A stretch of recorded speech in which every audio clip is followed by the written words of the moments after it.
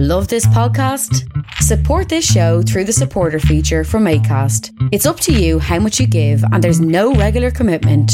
Just hit the link in the show description to support now.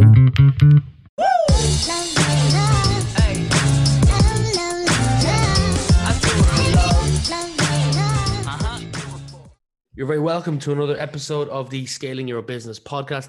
For this episode, we're going over to the West Coast of America to be joined by Mario Martinez, the founder and CEO of Vengreso. Mario, you're very welcome to the show. Thank you so much for having me, Rian. I appreciate you bringing me on, and I'm excited to be here with you guys. Yeah, chuffed to have you. Well, look, typical fashion with this show, kind of focus on three kind of main areas: early influences, challenges, and pivotal moments. So with the early influences, I believe you grew up in California, and if I'm correct with that, are there any standout favorite memories from your early days there? I'm born and raised native Californian. I don't know if that's a good thing or a bad thing. Never left home. Went out to UC Berkeley, which is Cal, and became a Bear. And that was actually a big moment for me because growing up, we didn't have a whole lot of money. In fact, you may have heard this once before on one of my podcasts, but we had so little money that when I went to apply to colleges, each application was anywhere between $40 and $60 per application to apply. And I only had $41 that I could have used towards a college application. So I applied to my dream school, and that was Berkeley. And that was, it was all or nothing. So I just basically applied and said, I'm in, or I'm going to massage therapy school. And somehow I got in. And you asked about a pivotal moment. There actually was one. And it is a defining moment in my life that created a insatiable perspective and attitude and just aggressive focus on proving my worth. So the story goes, after I applied, UC Berkeley usually waits a few months before they let everybody know. And if you look at all the University of California systems, all of the, I think it's 9 now or 10 UC systems usually send their notifications of acceptance or denial sometime between February and the latest mid-March. Well, UC Berkeley is notoriously known for always being the last one to send it out. So usually you don't get it until somewhere around mid-March. So around the mid-March timeframe, I ended up getting my acceptance letter, and I just was so elated. And next day, we all went in to school. And I remember everybody was talking about where they got accepted to because that was the final one. Everybody was waiting for that. And we were in a class of one of our AP classes, we call it advanced placement classes. And one of the individuals there in the class, I know his name. I know exactly what he looks like. I know exactly what he said. He found out that I actually got into UC Berkeley and he did not. And he was pretty miffed about it, namely because on my what they call SAT scores, I'd gotten a 990 out of the 1600. Now that was my third try, and I'm just a horrible tester. But all around, I was a 3.96 GPA, football player, varsity player, leadership, every single club you can imagine, both academic as well as sports. So I would say I was a pretty well-rounded individual. And I did that by design because I knew I wasn't a very good test taker for no other reason other than I just choked up on big, long tests. With that said, he said to me in front of everyone, well, the only reason why you got into UC Berkeley was because of affirmative action. Now, back then, affirmative action was focused on trying to get underprivileged individuals, those with ethnic minority and backgrounds, into schools because predominantly it was both Asian and Caucasian individuals that were being accepted as the largest majority of individuals being accepted into those schools. And when he said that to me, 30 plus people just like stopped And it's one of those things that you say to, you may think about, about somebody, but you just don't say that, you know, that they got in because of the color of their skin. And when he said that, I just looked at him and I said, man, well, here's the only thing that I know for sure. I got in and you didn't. And you know, he may have been right. Maybe I did get in as a result of affirmative action. Who knows? And if I did, awesome. Hallelujah. But it was that moment in time, that moment that said to me, when I said what I said, I turned around and walked away. And the whole class was like, dang, oh, like, you know, it was like one of those things in kids in high school where, you know, it was the roasted him back, if you would, for operative word. And, you know, he had nothing to say. I mean, what could you say? I mean, it was foolish. But I walked away, and it was that moment that I said, my dad was right. No matter what I get in terms of life and opportunity, I have to prove that I deserved that opportunity. Nice. And so that pretty much was a pivotal moment in life that has carried me all the way through to this very day. When given an opportunity, my perspective is I need to prove that I was given that opportunity for a reason. There's one or two more over the next 20, 30 minutes that I want to talk about or bring up through my research. But before we get to that, you've touched on your father. Who do you think, sticking with the early days, inspired you or had the biggest impact on you when you were growing up?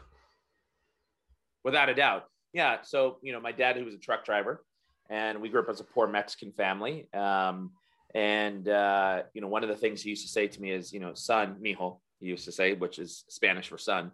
I don't care what you want to be. You could be a truck driver. It makes a good living. I raised a family of five, or a family of seven, actually 5 kids, and, you know, mom and dad. You could be a truck driver. You could be a garbage collector. You could be a doctor. You could be a lawyer. I don't care what it is that you want to be. Whatever you choose to be, just be the best at it. Mm-hmm. Right? Just be the best. Now, that created also a very competitive spirit in me that I oftentimes have to taper back. You know, oftentimes people don't even know they're competing against me because I'm competing against them, right? In my own mind. And that in itself has its own set of problems that it can create, right? So I oftentimes have to, like, you know, throttle that back somehow, some way. But that messaging instilled inside of me that no matter what I was going to do, just be the best at it, and always prove that the reason why someone or somehow you were given that opportunity, that you deserved that opportunity. So that definitely, my dad was an individual who influenced that thinking for sure. Sounds like you were raised by a great father, but also, having spoken to a couple of people who've gotten to know you over the years, you've built your business around your family, really, and you are an incredible father as well, according to others. I know you've got 2 young boys of your own. There's a quote that I've seen you reference a couple of times, and I'd like to know what's your interpretation or meaning, or how do you interpret this quote? And the quote is, the most expensive thing you can own is a closed mind. Yeah, well, that's a first off, it's a great quote. And yes, I have referenced it a number of times. You know, that was one of the things that, you know, growing up and all throughout early adulthood, it was, you know, the fear of trying new things because you're going to fear failing. And if you think about that particular quote, you know, the most expensive thing the best thing you can do for yourself is actually have an open mind. So whenever something comes at you, whether it's work or life related, the key to anything in general is be open to accepting and to trying it. Before you knock it, try it. Before you say you don't like it, try it. Before you say you can't actually win or you can't actually do, try it. And that's really what the premise of that quote is based on. And for myself personally, when I started my company, I had never been a business owner before. And I had never done anything like this ever in my life. I'd always been inside of corporate. And so when the opportunity presented itself to do this, I figured, well, why not? Let me see if I can actually make a run at this and be successful at making that happen. So I ran with it, and that was back in 2016, so 6 years ago, and 5 years ago, excuse me. So fast forward, now here we are, and I haven't looked back. So that's been an interesting and fun ride, and certainly I never planned on being here. This was not in my my deck of cards, if you would, to be a business owner. What I did have in my deck of cards that I put, and I always built a personal plan, and it was essentially my whiteboard on an annual basis, and inside there had a career section, and I had two paths. I actually can see the slide right now. On one half, it was a speaker, and on the other half, it was to sit in the C-suite. And I always planned on it being in the corporate environment, in the C-suite. And being a speaker over here was being a motivational keynote speaker. So funny as it may be, I'm actually now both, but with a twist. I do speak generally not on motivational techniques. It's on sales and all over the world. And now on the right side, I am the CEO, but of a small business, not of a big, large corporate organization. Well, there you go. You've referenced at the very beginning of this podcast that born and raised in California, but you have left a couple of times because you've traveled a lot of the world. You've been to places like the islands of Tahiti, South Africa, South Korea, Thailand. I'm sure you've been to many others. These are just some of the places I found that you've been to. And I've referenced that you're a father. Potentially, I don't know if you are or not a dog owner. But with all that said, what's one thing that you're into or curious about that not a lot of people would know about you? Oh boy, I'm such an open book. As you see, you've combed through my social media, and I forgot about some of those places. Yeah, I have been to all of them. I do have two boys, 10, soon to be 11, and 7. What is something someone doesn't know about me? Jeez, what could I say? Or even like your favorite favorite country you've eaten food in, favorite country that you've been in, that explored somewhere that blew you away? Well, first off, the favorite place I've ever been to and the most beautiful place I've ever been to, without a doubt, hands down, by a mile, Tahiti. That is the most beautiful place on earth that I've ever been to.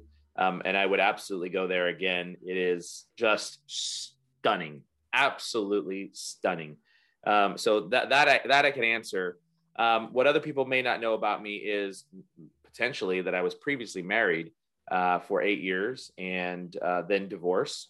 And I married very early on at the age of 21 and was married in that scenario. My ex-wife left, and that was because we separated as a result of her hanging out with my best friend. Ouch. Ouch. I've heard that story 2 or 3 times from people, not of you, but others. It's happened to others as well, and nasty. Yeah. So, I mean, it happened. I guess it happened, and I actually was in a very good spot. So I married my wife that I've been married to now almost 13 years. And we've got 2 amazing boys, the age of almost 11 and 7. And we just have a blast. I have a blast with them. I love my boys and I love hanging out with them. And we're pretty tight. So tight that they like to be called matching bros. So we have to try to go out and find clothes that match each other. And we all walk around. In fact, we were in Hawaii just this past a month ago. And one day they came up with this crazy idea that we had to walk around with mohawks. So I structured our hair and made them all mohawks, including myself. And I hear a grown man, 45 years old, walking around with the mohawk. So some things you have to do as a dad, I guess. But it's easy. Exactly. It's easy to see looking at your socials that you're a huge fan of your 2 sons, and they obviously mean a lot to you. Going back to business for a moment, I know you started your professional career in sales, worked your way up to become sales manager, companies like Sprint, eSolutions, eventually VP at a PGI, I believe, before you started your own venture. But before that, you've said on a previous podcast, you worked at a camera store. And it was a guy called, I believe his name was Hunter, who got you into sales, started the camera store at 16, 17 or 18. You got into sales as you're one of the top salespeople without even knowing it. So my question is not for you to tell the story. Do that if you wish. It's what were you doing unknowingly that other people weren't doing that had you as, probably their top asset in that company? So I'll bring you to the very point in time that Hunter explained to me what I was doing, and I didn't even realize it. So I was a photo finisher, meaning I was the guy sitting at the big giant, 6 foot long machine, pressing red, magenta, cyan, and printing out people's 35 millimeter photos. My brother was doing that yesterday, strangely enough, and I know you probably haven't heard that in about a decade, but he had a Exactly. 104-year-old camera from my great grandfather and was had put some new thing in it and then took a pictures and was getting it developed. But strange, I just thought I'd say it because it's probably been about a decade. Yeah, a little bit more than a decade even. I'm not even sure if you can find those machines around anymore, to be honest with you. Most of us have thrown out those cameras and gone pure digital. So I actually was a photo finisher, and I applied to transfer over to Berkeley to go to UC Berkeley as a photo finisher. And he came in and he told me that he denied the request. And I practically, my heart just fell to the floor. And I just thought, oh my God, I need this job. I need to be able to pay my way through college. I don't have a job. And so he said, I can't support that. And then he decided to pull out the stats, and the stats essentially showed that as a photo finisher, I was actually leading in first, second, or third place, the region, for almost a whole year in sales.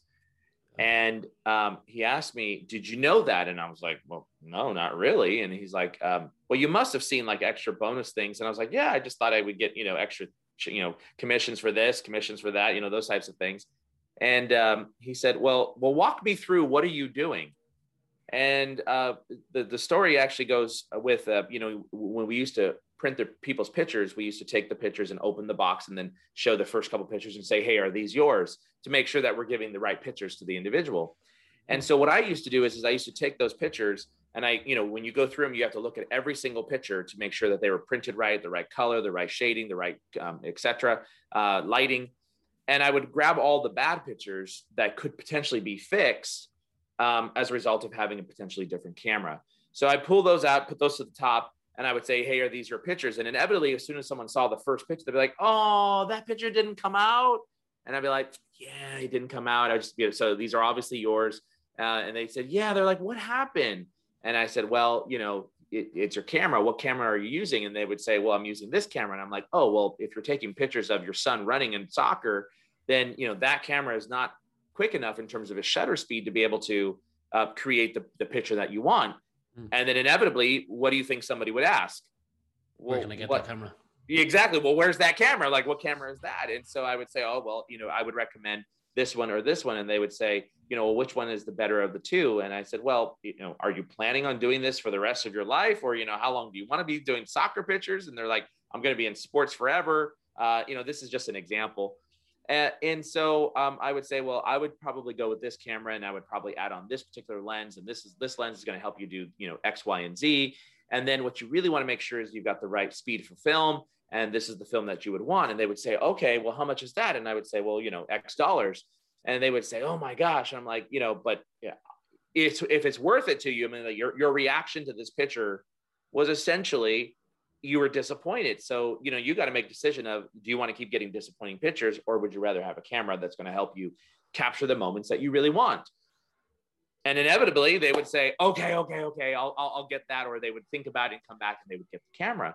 Yeah. So I would just be ringing up, equipment without even realizing it. So I tell Hunter this story, and as he pulls it out of me, like, what are you doing? And so finally I get to, this is what I'm doing. And they just keep going. And then what would they say? And then what would you do? And then how would you? And I'm just telling him. And so he goes, so basically what you're telling me is all you're doing is helping a customer. And I stopped and I was like, yeah, I guess if you think of it that way. He's like, that's all you're doing. And he goes, and that's exactly what sales is all about. Sales is helping. And so now one of my cardinal sayings, of course, is, and you probably saw this in the Salesforce documentary movie that they produced about a movie about sales. Yes. And I was privileged. That's a big achievement. Yeah, I was privileged to be one of those 20 influencers that they brought in to be part of that movie. And my signature line inside that movie that I was also privileged to have Benioff introduce my video at the sales keynote 2 years ago at Dreamforce. And it says inside there, sales is the art of helping. And that's essentially what I did. And that's it. That was as simple as that. It came from that. And as if you think about, what our role is as salespeople, sales leaders, our job is to figure out how we can help our buyers achieve their goal and their mission. Whatever that goal is, whatever that mission is to be able to help in that regard. Exactly. How did that feel having Mark Benioff introduce you? Well, the funny part is I didn't even know. So I'm actually at Dreamforce, and I don't know where I was at. I was with a group of people, and then all of a sudden I start getting text messages from like 15 different people. Dude, I'm over here at Dreamforce Sales Cloud, and you're in the video that Mark just introduced. Like, it was my segment of video. Yeah. And I'm like, what? And they're like, yeah, it was so fast and I couldn't even record it. But then I heard your name, and people I had not spoken to, that I had worked with in past lives, how were actually texting me and be like, dude, I can't believe it. You're up on stage right now. So that was, so how did it feel? I wasn't really there to be able to capture the moment, but it was kind of popular cool to get those messages. Too popular to even be there. I wouldn't say that, but you've got a very good brand internationally, actually, even over here in Ireland and the UK. You're well known. You're in the charts a lot. And with that, one of the things I wanted to touch on was that the story of sales, the Salesforce documentary. And I guess my question is, what are some of the things, or what are things people spend way too much time on when trying to build a brand that you see? I think when individuals, whether you're an entrepreneur or trying to be an influencer of some sort, or you have this goal and idea to be a brand, if you would, they spend too much time on the gimmicks to capture attention, not enough time on the quality of the content. And both of those things are uber important. Yeah. So when I was coming up in the ranks, I remember reaching out to folks like Anthony Iannarino, a friend of mine, and Jill Conrath. And I had a chance to be able to have one-on-ones with them and said, listen, guys, this is who I am. This is what my background is. Former VP of sales, 18 years of corporate sales experience. 15 of those 18 years were spent at President's Club or 100% Club. So it wasn't like a flyby type of salesperson or a sales leader. I actually had a track record to prove it. Yeah?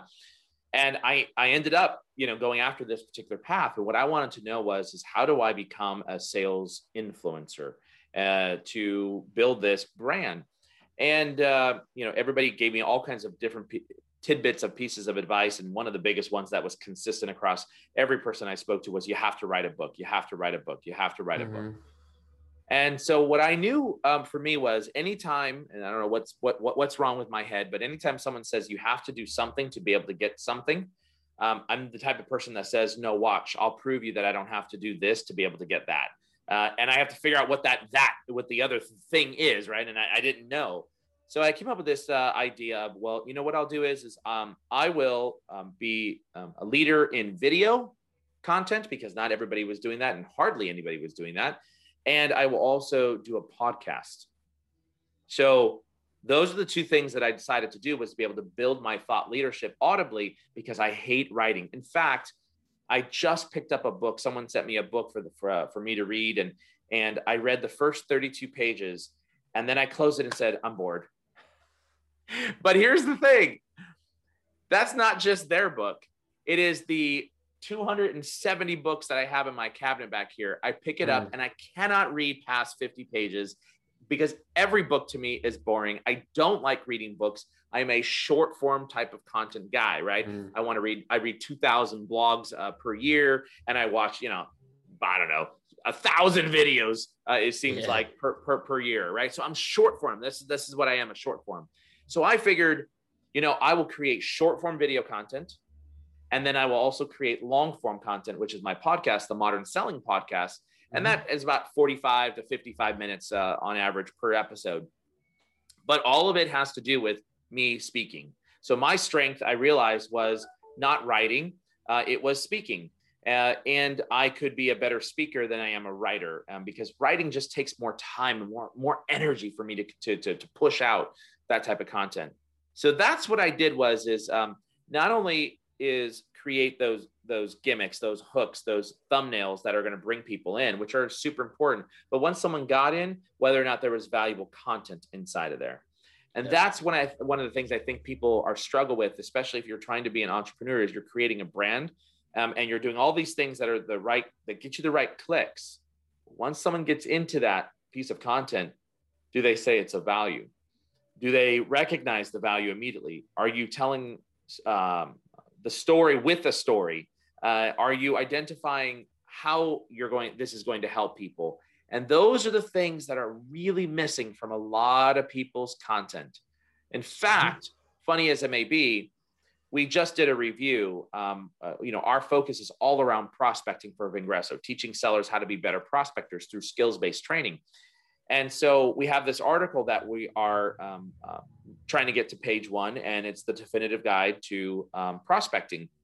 And it is our second longest blog on Vingresso, the Vingresso.com site. We have over 3,000 blogs on there.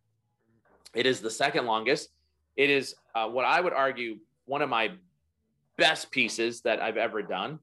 And it's sitting on page number 2. And we did a review of all the ones on page number 1. And you could tell on page number 1, all of them, every one of them, were written by some content marketer who was able to actually get the content to rank because they understood how to do SEO really, really well. But there was no depth, no volume, no takeaways that I, as a leader or a rep, can go and implement. It was the scratch the surface type of content that's all sitting on page number 1. But if you look at our definitive guide, I have actually had customers who have picked up the phone or emailed me and said to me, I read the definitive guide. We actually took it and we started implementing that exact cadence within our SDR and BDR program. And that happened as early as last week when I had a customer, a VP of sales, reach out to me and tell me that. So that having been said, I think what people need to understand is you've got to bring the gimmicks. You've got to bring the catchy things. You've got to bring the things that are going to make you stand out from the crowd. Yes, check the box. But once they get into that content, what do they find? Does it have depth?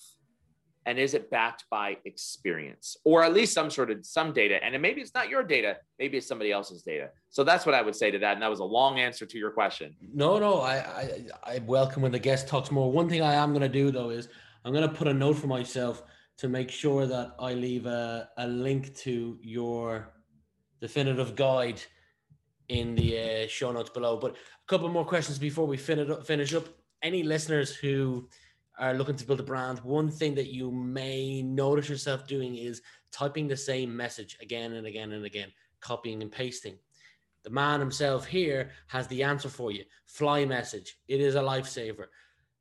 Can you tell people more about what fly message is and how you can save them hours upon hours of time? Hey man, I love what you just said. And I might just put your face and your statement here on our website with that social proof. So thanks for being a user of Fly Message as well. So Fly Message, it is a sales messaging text expander tool. And I like to think of it as sales messaging on steroids, or speed writing. Think of it as speed writing.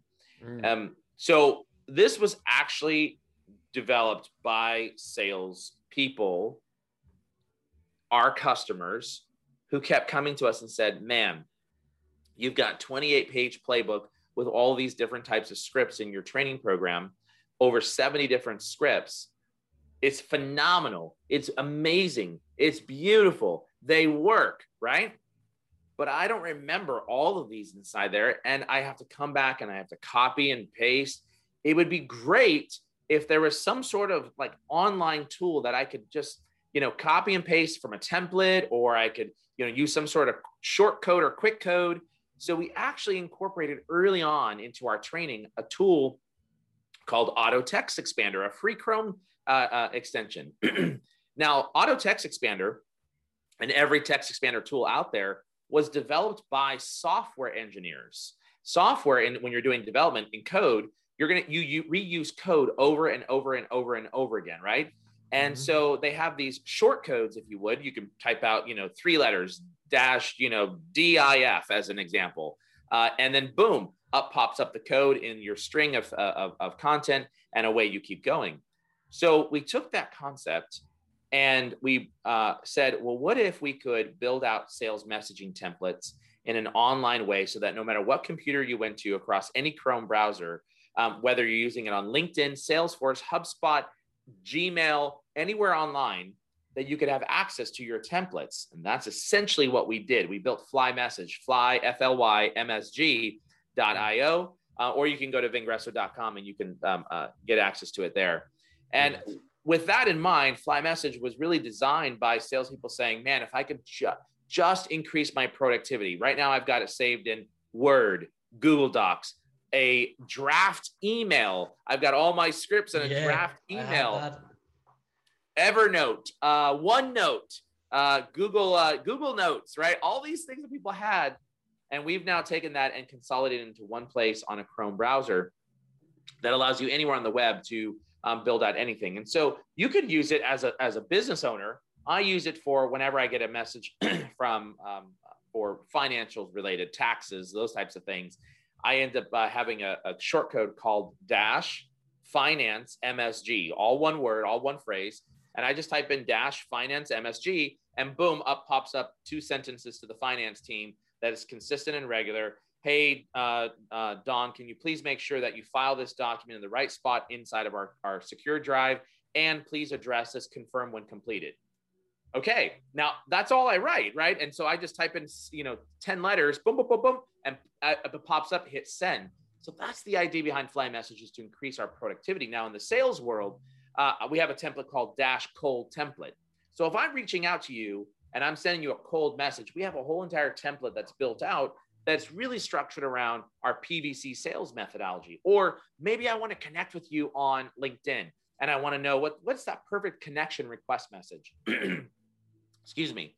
Or maybe I have a message that I use when a customer is stiff arming me and they're not responding to me, right?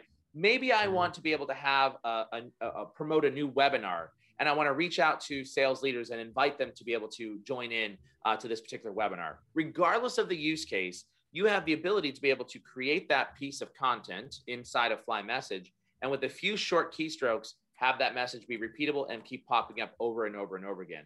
We also built it in when our customers asked us, they said, hey, can you make sure that we can at least bring in attachments, pictures, videos, all those things that can be brought in. And we brought that functionality directly into the freemium version. And I'm really proud of FlyMessage because, boy, the response that we've gotten from the marketplace has been truly amazing, that individuals recognize the need for speed, but at the same time, consistency in the messaging that works. And that's where FlyMessage came to be. So FlyMessage.io, it's available in the Chrome store. Go to Vingresso.com or FlyMessage.io, and you'll bounce directly to the landing page.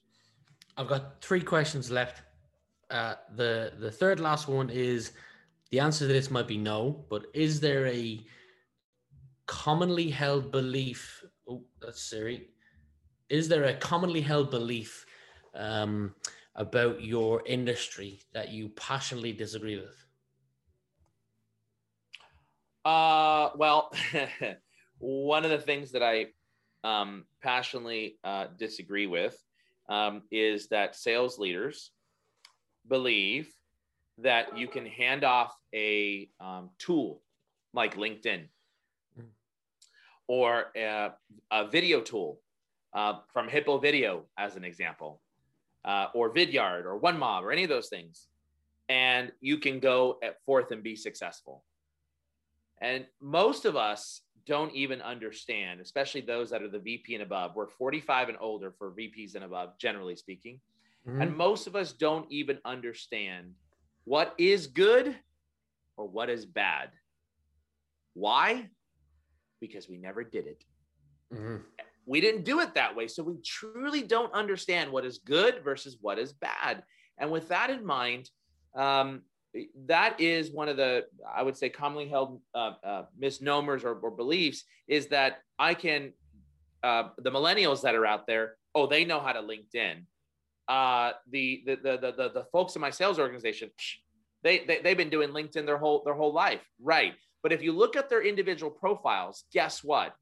When a buyer goes back to that profile because they engaged with them somehow through social media, 72% at a minimum, 72% are going to click back on that seller's profile. And what do they find?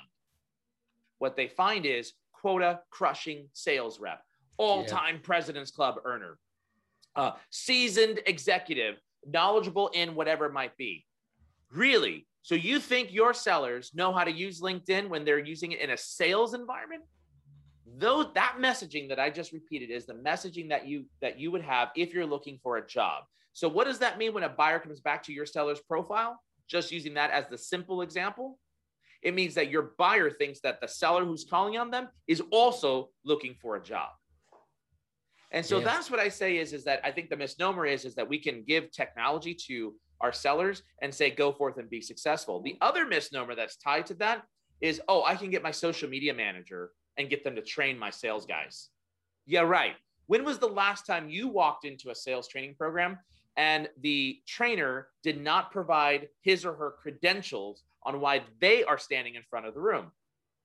So do you think that our sellers of any age, 25 and older, even take the older guys like us, 45 and older, that we're going to stand and sit there or sit and listen to a social media manager, the 28-year-old social media manager, by the way, no offense, because I also do social media as well, but have them tell us what we're supposed to do the right way to be able to hit our quota when they have never carried a bag? No, you're smoking. And that's the thing that I would say is those misnomers there are single-handedly the areas that sales leaders forget of what to do and how to do what is right. Case in point, when we were growing up and learning how to cold call, we sat in a cube next to somebody else and we put the Y connector on and the headpiece on and we listened to them make calls. We did that for a week and we'd go from rep to rep to rep to learn style, methodology, process, what they did, right? Then we flip it around. We were now asked to make those same cold calls, and guess who plugged up to our Y connector? Our manager. And then he or she would coach us through the process, what you said, how you said it, those types of things. And then they would unplug after another week and you're on your own. So we went through an intensive 60 plus hours worth of training on how to cold call. And now with sales, we've taken new mediums to create outreach, LinkedIn, video, text, email, direct mail. And we just gave our reps a tool and said, go forth and be successful. We actually never gave them the 60 hours worth of training that they got when we were cold calling. That is a travesty. And that is a huge mistake that I think sales leaders are making. Hang on. And I'd never thought about the whole quota carrying kind of references that, even if they don't want to admit it, it's kind of a way of advertising themselves. 100%. But the second last question is, all your loved ones are safe, but your house is burning down and you can only save one item. What one item is that going to be? From my house? Oh my gosh. I'll tell you what it'd be. It'd be one photo album. And the photo album is of my son's baby pictures because I didn't buy the digital copies for that album. Everything else in my life, honest to goodness, pretty much almost everything else in my life is digital. So I could literally, the whole entire house could burn down today. I can get a brand new computer within 24 hours and be back up and running with no problem. All I do is hit on, log on to all my little connections, to Dropbox, to Google, to everything else. And I'm back up and running. My life has not been hurt. So I would probably say that photo album is probably the only thing that is not digitized, excuse me. I'd like you to imagine that we're now talking as if it's the year 2030. So we're in the year 2030 and you're looking back on the last decade. You can answer this personally or professionally, but what would you like to be looking back on? That I made it personally, that I ended up making a decision to move to Hawaii, and that I made a decision to move to Latin America, and to also move to Southeast Asia. And that decision was an awesome decision from an experience perspective for my boys. So that's one of our goals, and that's one of our missions in life. And I think we're going to hit that starting this year, as a matter of fact, because I just refinanced my house at the crazy super low interest rates, the 2 point, something it is. And that now affords me the opportunity to be able to rent out my house and not be underwater. But I definitely have always wanted to give my boys that experience of living in different countries and areas, not only to be able to experience what it was like to travel, but also to experience culture and seeing what it is that we may not see here in the domestic U.S. And my boys, I grew up in a very poor background. My boys, fortunately, are not having to have the same challenges that I saw as growing up. But it doesn't mean that it didn't shape me for the person that I am today. And those are the things that I want my children to see, because that's how you become a more compassionate individual, in my opinion. Amazing. I actually love that answer. Mario Martinez, I've thoroughly enjoyed getting to know you a little more over the last 35 minutes. I wish you and your two boys and your wife nothing but the best going forward, to wherever the hell you end up in the future. But for me, thank you for being my guest today. Hey, man, thank you so much for having me on your podcast. I super enjoyed it, and great questions, by the way. If Young Metro don't trust you, I'm gonna shoot you. Beautiful morning, you're the sun of my morning, babe. Nothing in the world.